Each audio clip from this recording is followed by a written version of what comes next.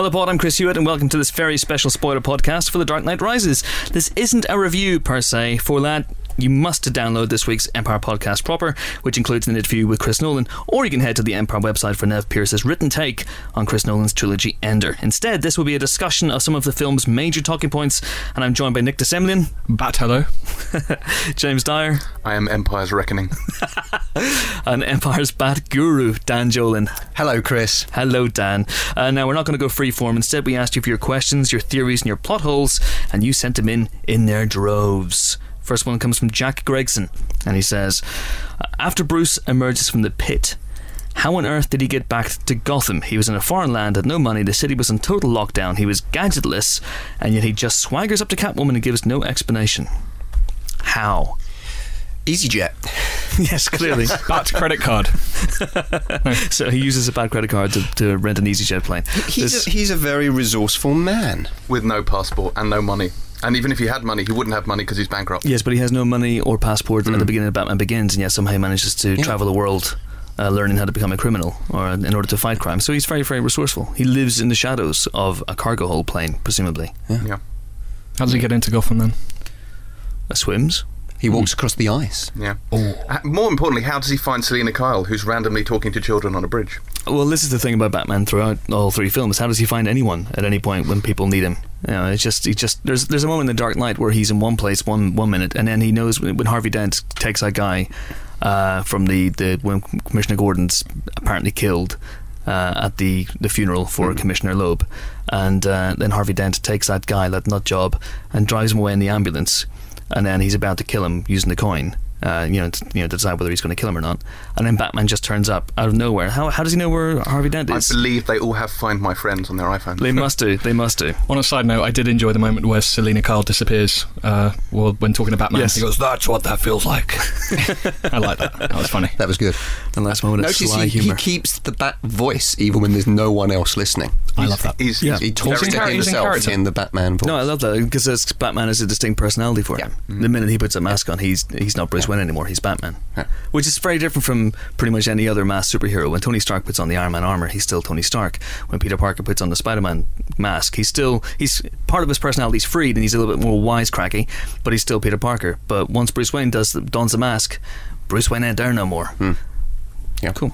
Okay, so second question. Did we answer that? Well, I just think that there's a certain level on which these films operate that you've just got to absolutely accept. They're not reality. I mean, Nolan always aims to keep things as close as possible to reality because that's his style and that's his take on this universe. But they're not reality. I mean, Batman's going to turn up where he's going to be needed. That did bring me out of the film a little bit when he just randomly sauntered up to Selina Kyle at this point, because there's a few bits like that around this point in the film. Well, my feeling is that he's set up so much stuff around Gotham, clearly, as the ending shows, that he might have been in Gotham for a day or so already, so he might have had time to track people. And he's very, very good at it. He is the world's greatest detective after all, so why wouldn't he know where Selina Kyle is? Sorted. Yes. Done. Tick. Okay, next question is from Daniel Gaze, and he says, for the love of Batman, please don't lend credence to the theories about the end cafe scene being all in Alfred's head. It's not. This isn't Inception. This isn't a dream within a dream within a dream. For a start, Selina Kyle is there, who Alfred had little interaction with throughout the film, and therefore would certainly not imagine being with Bruce. And then the next question is from Gary Hall. He says, my theory in The Dark Knight Rises ending is that Alfred was imagining Bruce there and was having a wish fulfillment daydream. So a lot of this is gaining a lot of traction. Well, if you look Alfred very carefully at the table, you can see the top still spinning. Very good point. A lie, I'm guessing, obviously. But what do we think? I'm very much in the it was not a dream camp. In fact, I'm a bit flummoxed that there is a dream camp. I've got to say, when I saw it, I thought that Nolan was deliberately putting some ambiguity in there. I didn't think it was as clear cut. Maybe that's just me. But I agree with Nick. I think there is some deliberate ambiguity. I think he's almost deliberately riffing on the end of Inception in a way that he certainly has a feel of it, and Michael Caine's presence there in the way that he had that presence at the end of Inception. But I mean, hold a gun to my head. Which way do I think it goes? I think he did survive. I think there are other clues at the end there. For example, the clue about the autopilot. Yes. I mean, Nolan, the thing is what he's always done in his films is, that kind of the illusionist kind of parallel, where what he's doing is he's distracting in a way. He's pointing you in a certain direction whilst actually showing you stuff as he's going along. So if you go back to his films, you can see all along what he's setting up. But at the time, the first time you see them, you're looking where he wants you to look. So in this film, I think there are a lot of things that are set up very well. For example, the Talia reveal is actually set up very well. If you go back to the film, you can see very clearly that she's manipulating things. Oh, yeah. And she appears in places where she shouldn't, but you don't realise she was there until you go back and see the film again. So in that sense, I think he's very much set up this idea of Bruce surviving at the end and establishing Joseph Gordon-Levitt, John Blake, as his successor. Absolutely. On a side note, do we think that they were a bit annoyed when they saw the Avengers and saw that this had kind of been done as the ending for a film already this year? So the Avengers ends basically, if you haven't seen the Avengers, cover your ears, but if you have by now, everyone has.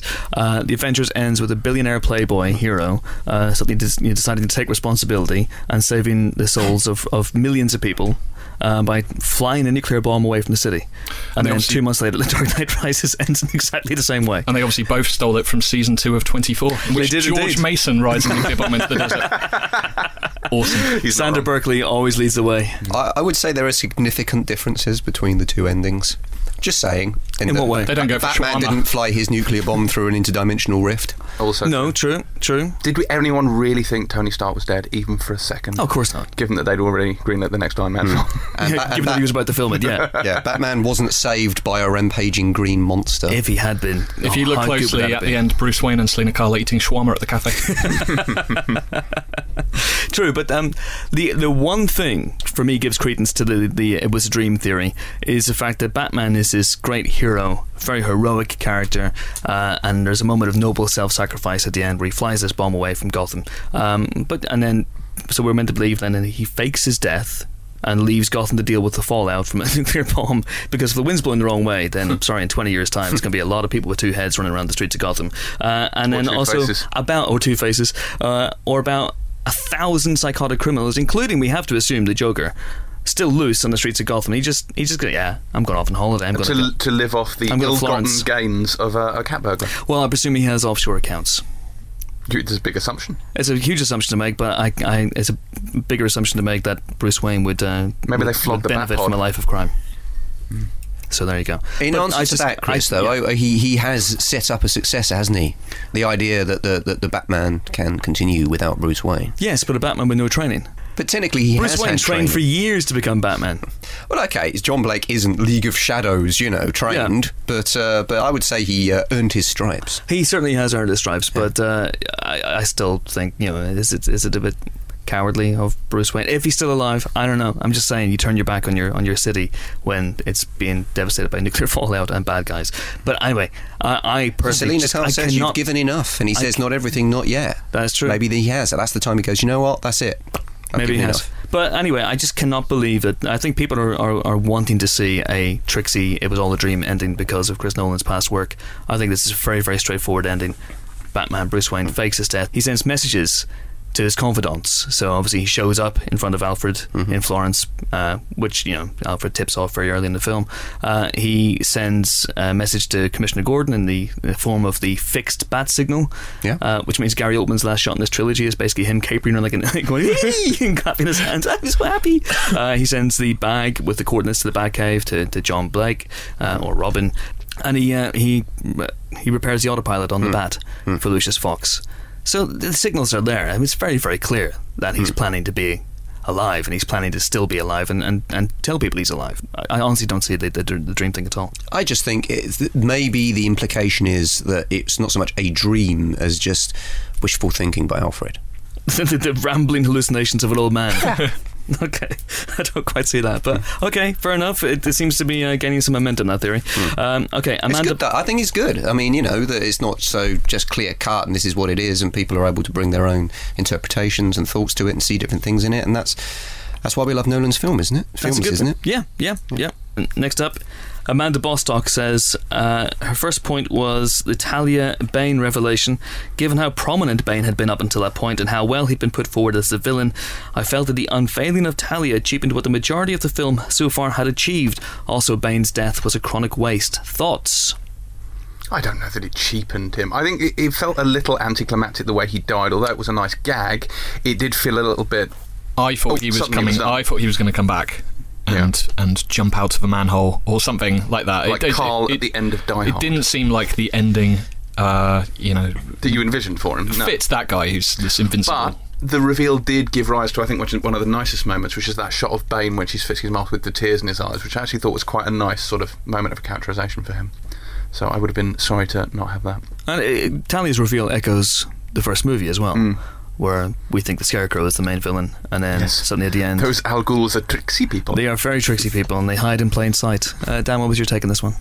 It's funny, actually, because having done all the research for the feature and done all the interviews, and no one ever told me anything in terms of plot revelations. But it was funny, I'd kind of figured it out before I saw it the first time. So in a weird way, I was sort of looking for it, but trying not to look for it. So when it did happen, the first time I saw the film, I actually didn't have the impact it should have on me. And that's my problem. I bought that baggage. It was all out there anyway, though, wasn't it? It was, but I think... I'd read the Robin thing and the Talia thing online about a year ago. But most people aren't looking for that. And I would think most people listening to this podcast wouldn't have wanted to look for that. They don't... we don't like spoilers, we try to avoid it. In the position I was in, it would have been remiss of me not to go seeking that stuff out. But the second time I saw the film, it's kind of like, I got it out of the way, now let's just sit back and enjoy it, knowing what I know.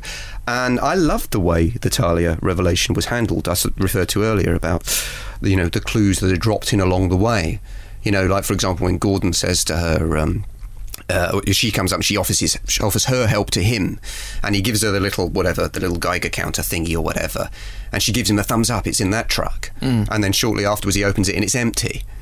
And that's a big clue, but I think a lot of people might not have even have spotted at that point. Yeah. Or every time after Bane takes over Gotham, she pops up shortly after. The place is filled with League of Shadows people. So yeah, she's obviously got some kind of panic button that she's using to call on them. So those Special Forces guys, she kills them. Yeah. That's her. Yeah. But when you first see it, you don't see that. There's even a wonderful shot of her looking out down on the street where the big battle's taking place. And you see her face, and you see sort of like guns behind her. It's sort of poking in the edge of the frame, as if to infer that she's being held hostage. But actually, if you look at it again, she's being flanked by her men. So I really liked the way that was handled. Did it cheapen Bane? I don't know. I have no great love for the character in terms of its comic book heritage, so I only really treated it in terms of who he was in this film. It did remind me a lot of The World Is Not Enough. In what way? Spoiler warning for The World Is Not Enough. In the way it sets up Robert Carlyle as the bad guy, who is a deadly man who is crippled in a strange way, except he's different. He doesn't feel pain, but he's slowly dying. Yeah. And then its big reveal is that he's actually the henchman of the real villain, who is the Bond girl, who is Sophia Marceau. That's true. That is true. Who knew it would be so influential? Yeah. So there you go. And obviously the beginning of this film is very similar to License to Kill, with the two-plane stunt. Although it's a helicopter in License to Kill. That's true. There's other Bond influences. There's a strong executive decision vibe as well at the beginning of this movie. There always is. And cliffhanger indeed. Who would have thought Christopher Nolan would be influenced by Bond movies? We haven't seen that, have we, in his work? Were there any other Bond touchstones in this movie? In this one, well, talking about the opening section, it actually reminded me of The Living Daylights to some degree, which was another great aerial stunt. Yes, there's actually a moment just before Bond flies off where you see a pigeon do a double take. Because, you keep your eyes open for that. Before Bond flies off? Yes. It's a massive crossover, is it? It is, yeah. All right, okay. In one scene. There's a very important cameo, actually, at the very beginning of the film, and it's not Aidan Gillen. Okay, I'm going to buy it. Who is it? It's Cardington Studios. Cardington Studios. Yeah. They shot that very opening scene outside Cardington Studios. You can see 2 huge hangars behind the plane at the beginning of the film. Can you? And they're absolutely gigantic hangars. Yeah. They were originally built to build airships. Yeah. And inside those hangars was, I don't know the state of them now, but the Narrows from Batman Begins. Okay. And they built the rotating hotel scene from Inception in there as well. Wow. Yeah. So a big They should totally open that up like the Harry Potter sort of thing. Yeah, they should, but I don't know. Nolan world. Yeah, I don't know whether the upkeep was to the degree that it had been with the Harry Potter films. They should have Jonah Nolan on standby just to bring people around, show them, be a tour guide. That'd be awesome. Bernard Kelly says John Blake's name being Robin was a bit silly. Oh, come on. That's just a gag. That's a good gag. I like it. A gag too far? No. There's this whole thing with the repeated phrase that comes up is, viewing the Batman universe through the Nolan prism. They talked about it with... Yes, I'm always saying that. Yes. So Heath Ledger's Joker, was through the Nolan prism, and they've done Bane and they've done Catwoman now brilliantly, I should add, because we haven't talked about her yet. But yeah, this was just... How close can you possibly get to Robin in the Nolan verse of Batman? And this is about as close as you can get. So I kind of like that little gag, because they were never going to do Robin. And this was just their little kind of, if we were, that's who he was. True. Would it have been slightly less heavy-handed if he'd said his real name was Dick Grayson instead of my real name is Robin? Maybe. But again, he and Warner Brothers don't just make these films for people that know the comic books inside out or remember the TV show from the 60s. There are a lot of people out there, kids and fully grown people who, don't know every aspect of the lore of this, of the canon, if you like. So, but they know about Batman and Robin. So Robin is shorthand, yeah. Yeah. And I guess this is the best way you could introduce a Robin. I mean, he doesn't do anything cheesy. He doesn't say "Holy rusted metal, Batman" at any point. He doesn't do anything stupid. He is a little bit weak in the film at times, though. He doesn't really... he overpowers those 2 guys at the building site. Just about. With the aid of a lucky deflection. And then he throws his gun away. I'm a cop. I've just killed someone. What is this? But otherwise, he just tends to get overpowered a bit, which goes back to my earlier point, is if this is the beginning of a... and we're going to discuss this now, I guess... Can you see a Joseph Gordon-Levitt-led spin-off, or will it be a 4th Batman, not with Nolan at the helm, but with maybe Joseph Gordon-Levitt as Nightwing? Fondly hope not. You think not? I really hope not. It's going to be one of those things, isn't it? I mean, Dan, you may be able to answer this. I would have thought that they would have locked Joseph Gordon-Levitt into some kind of into a contract should they wish to do it. You can guarantee Nolan wouldn't do it. But since this is undoubtedly going to make quite a lot of money, they're going to have to be tempted, aren't they? Yeah, I didn't take it as being a sequel bait, further sequel bait at all.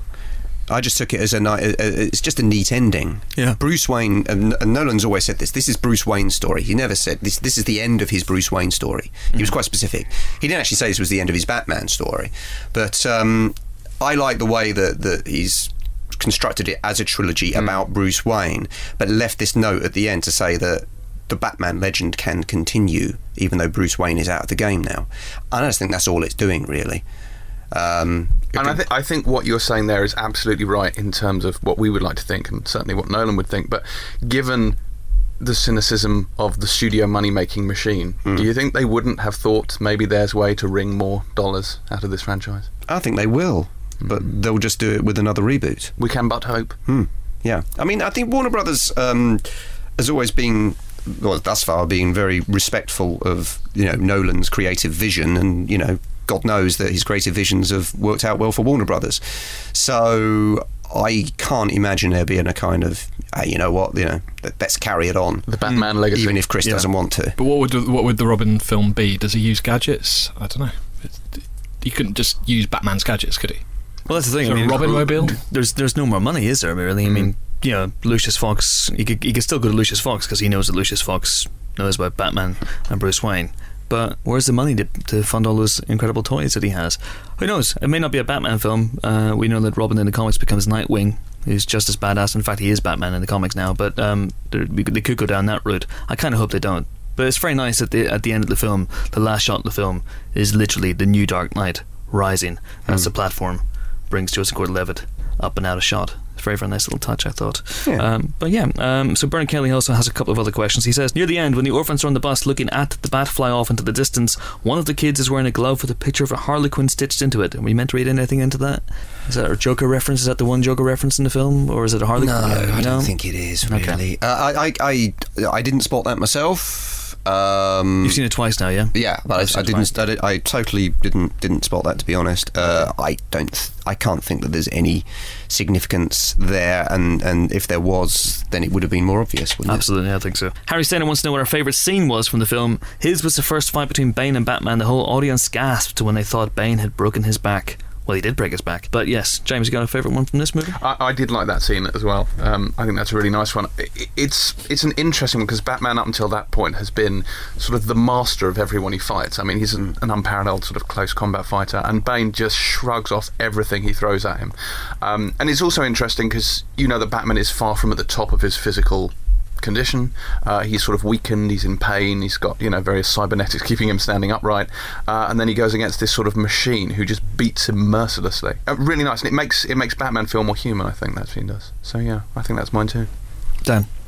My favourite scene actually is a Selina Kyle scene. Mm-hmm. It's the one where she turns up at the bar with was it senator or congressman? I can't Congressman, quite, Congressman. She turns up at the bar with the congressman to do that deal. And I just love the way she, goes into action and takes out all those guys in that room. And you've got to remember, I mean, for Christopher Nolan, this the characters are first. It's a woman who kicks men's asses. But my favourite specific bit is then when the cops burst in, when she just falls on the floor and starts screaming. Yes. And it's that's just a perfect interpretation of that character. She knows how to use her sex and sexuality to manipulate dumb men around her who are sort of fueled with testosterone, and she just completely, the way she controls and manipulates that situation. She's so good. Yeah, and Hathaway is just absolutely brilliant, I think. Could I just give a great respect to the Gotham Police Department, whose response time to a trace text message was less than 1 minute. Astonishing. In force as well. Maybe they were all running into a nearby sewer at the time. Well, it was a bar, so perhaps that's where they were headed anyway. I mean, that wasn't the greatest bit of police work. They are the Keystone Cops. Bane's in the sewers. Let's send every cop in Gotham into If they see a dark foreboding tunnel, they will all run into it. Well, it's because Gary Oldman was leaving them. Who should we send? Everyone! And that was it. Nick, what was your favourite my favourite scene was the arrival of Batman after the stock exchange sequence, when he turned up on the Bat Pod and all the cops start chasing him, and I just thought that was incredible filmmaking. Just the amount of police cars. It reminded me a bit of Blues Brothers. I loved it. And then the bat, it's not the Batwing, is it? It's just called the Bat. The first time you see that whole sort of 15-minute sequence. Amazing. Yeah, that's great. I love that Batman's reintroduction is a very iconic one, with the lights fading down and suddenly he comes out in the Batpod. Good sound effect, by the way. You're in for a show tonight, son. Absolutely, Brent Briscoe. There's a bit of a tradition in the Nolan Batman films of policemen during chase sequences saying stupid things. Well, that's right. Nicky Cat in The Dark Knight. Well, that's a favourite of mine. That's a very Bondian tradition. Especially in the Roger Moore films. There's a whole series of stupid cops saying things. My favourite scene was Selina Kyle's introduction, where she goes from being dowdy maid to cat burglar in the blink of an eye. She's very, very good. And then the bit where Batman announces his return to Gotham with when Commissioner Gordon lights a flare and lights it up and the bat symbol appears. Fight Club. Yeah, really, really, good point. Yeah. That was the point made actually in our review, Nev Pierce's review, so I'm stealing that point from him. Yeah, no, it is. It's a great moment, and the second time I saw it was with the proper audiences to the Stuffy Film Critics, and they got it. That was a round of applause moment. Syed Boogaloo says, "Hi, small, probably pointless observation I saw when Selina was apprehended in the airport. There was an EasyJet airplane in the background. Who knew EasyJet could now fly to Gotham?" It's £400 return, but it's £100 for every additional suitcase. Well, Bruce Wayne has a lot of baggage, so. That's true. That's why he's got no money left. Come on. It's good. That might not be cost. Yeah, and I noticed that as well. Because that airport scene is filmed at, I guess, Stansted. It's Stansted, isn't it? Yeah, they shot at Stansted. Because I was looking at it going, I know that airport. I've trodden that faintly disappointing carpet before.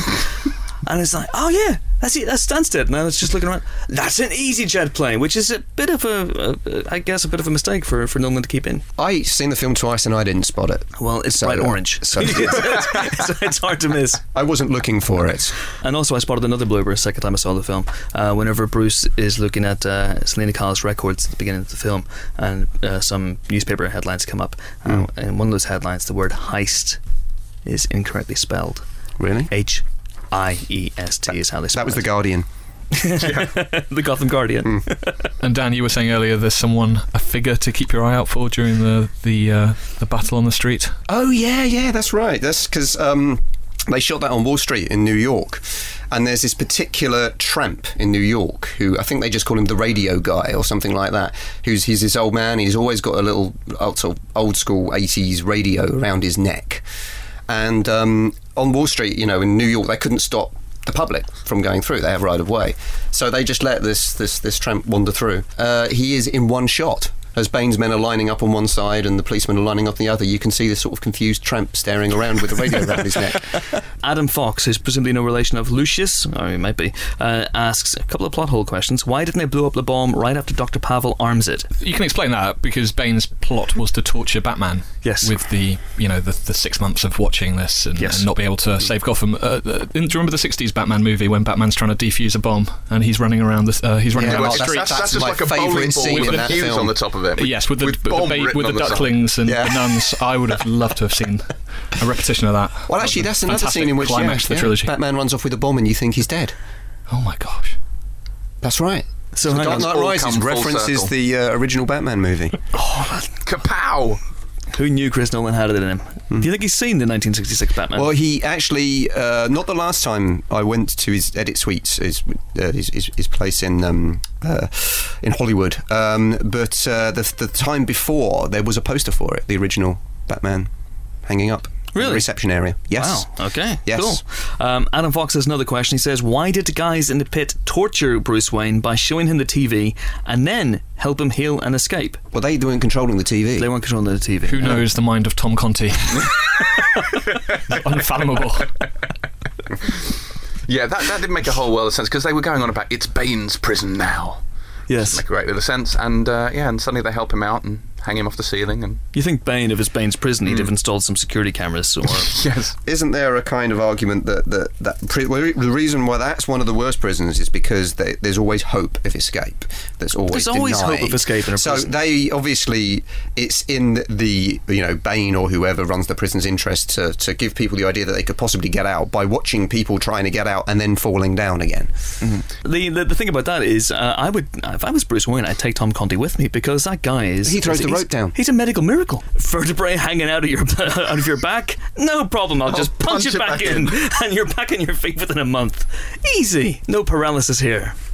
This podcast is very disrespectful. I'm not disrespectful, I'm just saying. Can I just say, with the Bane voice, it was an interesting one because everyone seems to have a different opinion of what it was. Half the office seemed to think it was a very public school-esque, posh English accent. I thought it was supposed to be a bit German, a bit Dutch, something like that, a bit European.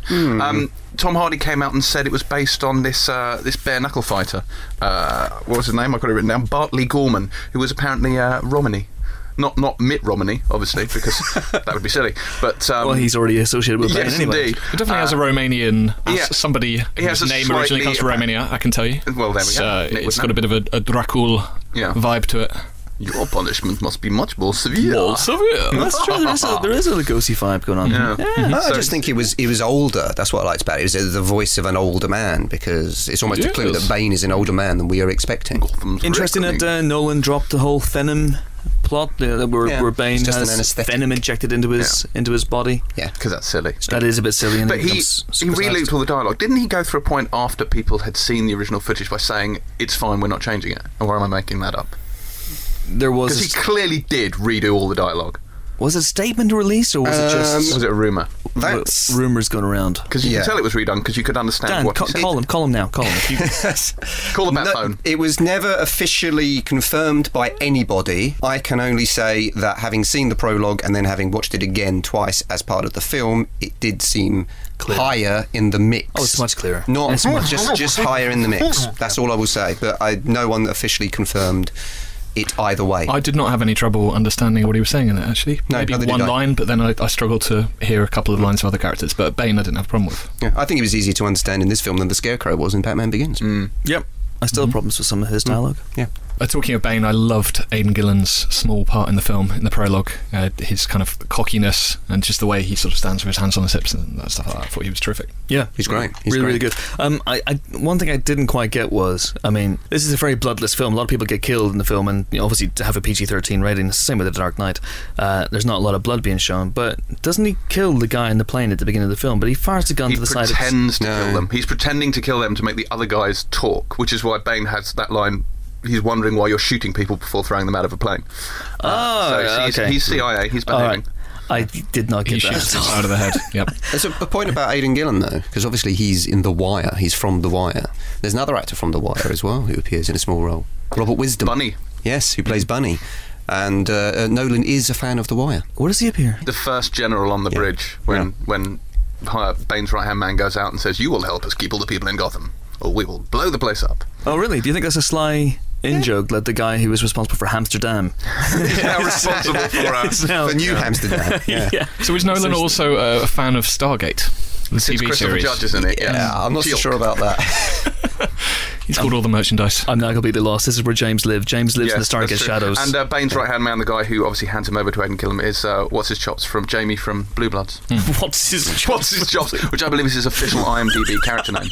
Do we think there were too many characters in this? Do we think we needed Juno Temple as Selena Kyle's sidekick? I love the fact that the Nolan verse is so studded with, you know, it feels real and lived in. You know, and so there are like minor an characters old everywhere. Yeah. I quite liked it. It gives Selena Kyle a life beyond the film. I thought. I think there were hints that she was bisexual. That's what I was about to say. Dan, you read that into everything.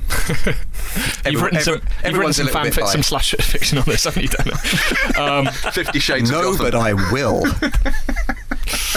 Samantha France asks, what are your thoughts on the ending with Bruce being with Selena in the end? Do you think the relationship was a little too predictable? I liked that relationship. I liked that. It was the relationship between Bruce and what's her name? Yeah, Miranda Tate. Utterly random and forced. That I thought there was a couple of scenes missing from that. I was quite surprised that suddenly you get from a board meeting to shagging on the carpet. It was quite strange. And in retrospect, you can see that she's playing him, but the fact that he can't see that, maybe. Almost everything she says second time around is very sinister. She's always talking about do whatever's necessary by any means possible. You know, and it's kind of like, how could you not see this coming, Bruce? The world's greatest detective. Absolutely, but you know, sometimes you can't see that which is too close to you.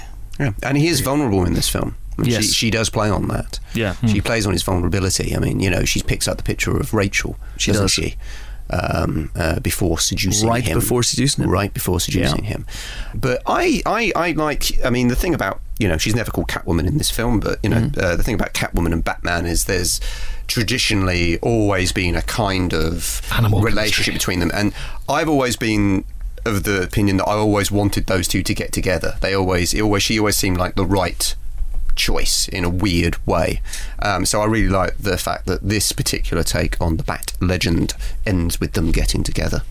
Yeah, and they had real chemistry together as well. Yeah. Both in and out of their black tight leather costumes. Speaking of costumes, actually, Chris Laverty, who runs a fantastic blog called Clothes on Film, he has written a review of the film, which he's one of the guys who believes that the ending was a dream. But he makes an interesting point about Selena Kyle's costume at the very end of the movie. If you read his review, he basically says that throughout the movie she wears black, but in the final scene when Alfred sees them at the restaurant in Florence, she's wearing a blue dress, and he thinks that's an indication that it's a dream.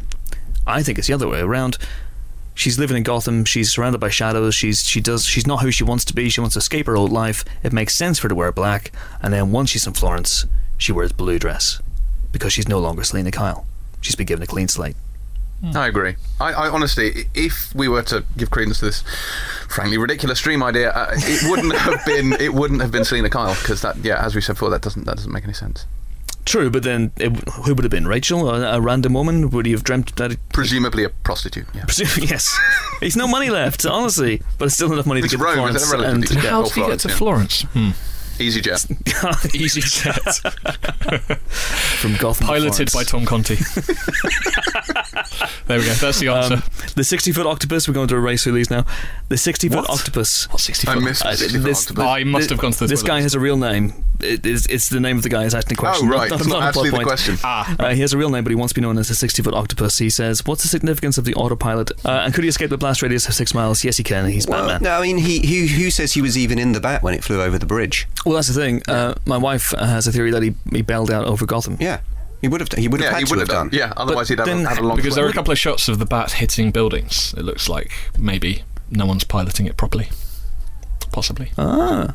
Yes. Possibly. Interesting. I was wondering when I was watching that scene. Well, as he takes off. It was kind of... But when does he do it? When does he do it? But then again, he's Batman. He can appear and disappear at a moment's notice. It's the answer to all questions. He's Batman. Yeah.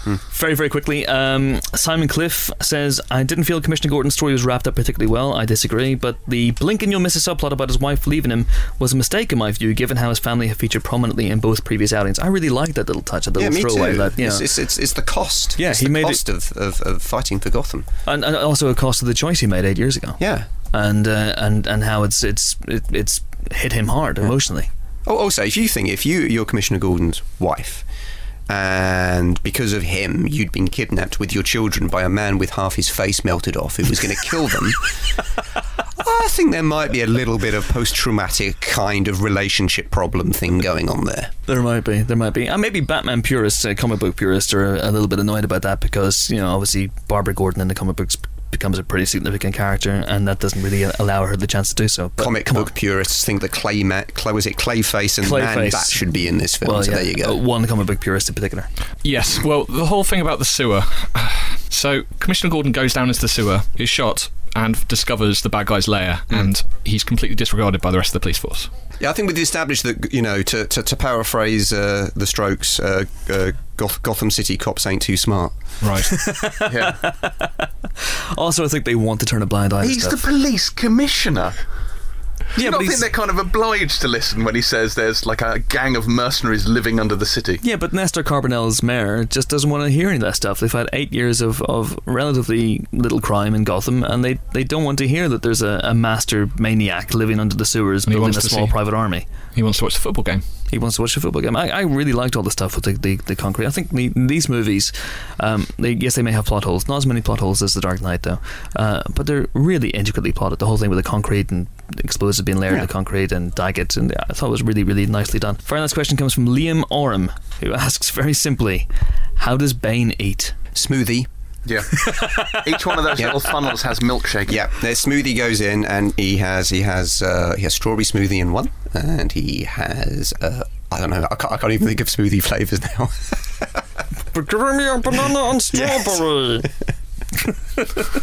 There you go. Solved. I think maybe he takes the mask off to eat. Do you think? That would be extremely painful for you. He's turned into Jar Jar Binks. Yeah. My Bane is essentially Jar Jar Binks with a little bit of Keith Lemon thrown in. And Nick's is Sean Connery. Nick's is the best one in the office. I don't think so. I think mine is. Let the games begin. That's pretty good. That's pretty good. I've been working on that for a week now. Let the games begin. That's terrible. Else you're putting your hands over your mouth. That's decent. Nick doesn't put his hands over his mouth, which is even more impressive. James, your punishment must be much more severe. That's pretty damn good. That's pretty good. And on that bombshell, I was just talking to you. That was okay. Yeah. It's the whole bald, muscly. Yeah, thing. that's right. Yeah. Terrifying. On that. Well, he's kind of muscly for a geek. He's quite muscly compared to you. He is. Compared to me, yeah. But compared to me, Thor I've heard is muscly. Anyway, that's all the time we have for our Dark Knight Rises spoiler podcast. I hope you've enjoyed it. Any more questions, do send them in. We'll try and address them in next week's podcast proper. Do download the other Dark Knight Rises podcast with the Christopher Nolan interview and have a good time, Gotham. See you later.